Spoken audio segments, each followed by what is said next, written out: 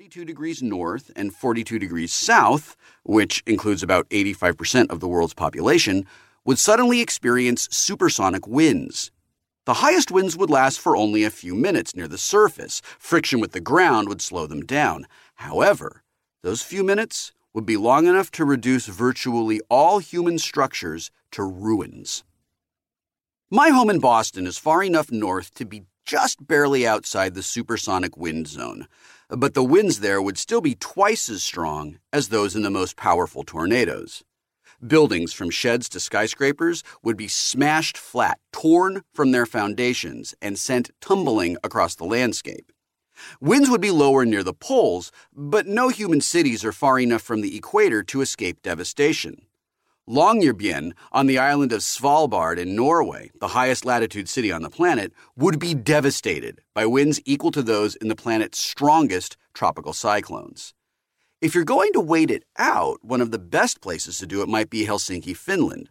While its high latitude, above 60 degrees north, wouldn't be enough to keep it from being scoured clean by the winds, the bedrock below Helsinki contains a sophisticated network of tunnels, along with a subterranean shopping mall, hockey rink, swimming complex, and more. No buildings would be safe. Even structures strong enough to survive the winds would be in trouble. As comedian Ron White said about hurricanes, it's not that the wind is blowing, it's what the wind is blowing. Say you're in a massive bunker made out of some material that can withstand 1,000-mile-per-hour winds. That's good, and you'd be fine if you were the only one with a bunker. Unfortunately, you probably have neighbors, and if the neighbor upwind of you has a less well-anchored bunker, your bunker will have to withstand a 1,000-mile-per-hour impact by their bunker. The human race wouldn't go extinct. I mean, not right away. In general, very few people above the surface would survive. The flying debris would pulverize anything that wasn't nuclear hardened. However, a lot of people below the surface of the ground would survive just fine. If you were in a deep basement, or better yet a subway tunnel, when it happened, you would stand a good chance of surviving. There would be other lucky survivors. The dozens of scientists and staff at the Amundsen Scott Research Station at the South Pole would be safe from the winds. For them, the first sign of trouble would be that the outside world had suddenly gone silent. The mysterious silence would probably distract them for a while, but eventually, someone would notice something even stranger: the air.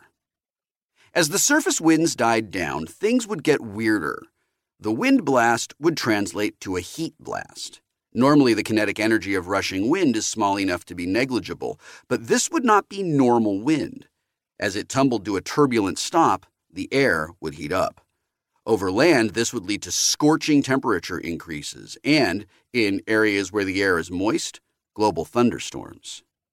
At the same time, wind sweeping over the oceans would churn up and atomize the surface layer of the water.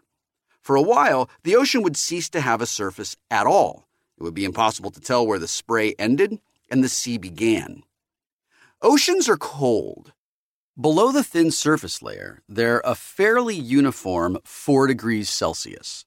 The tempest would churn up cold water from the depths. The influx of cold spray into superheated air would create a type of weather never before seen on Earth, a roiling mix of wind, spray, fog, and rapid temperature changes. This upwelling would lead to blooms of life, as fresh nutrients flooded the upper layers.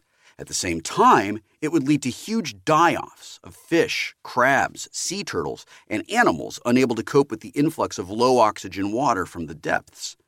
Any animal that needs to breathe, such as whales and dolphins, would be hard-pressed to survive in the turbulent sea-air interface.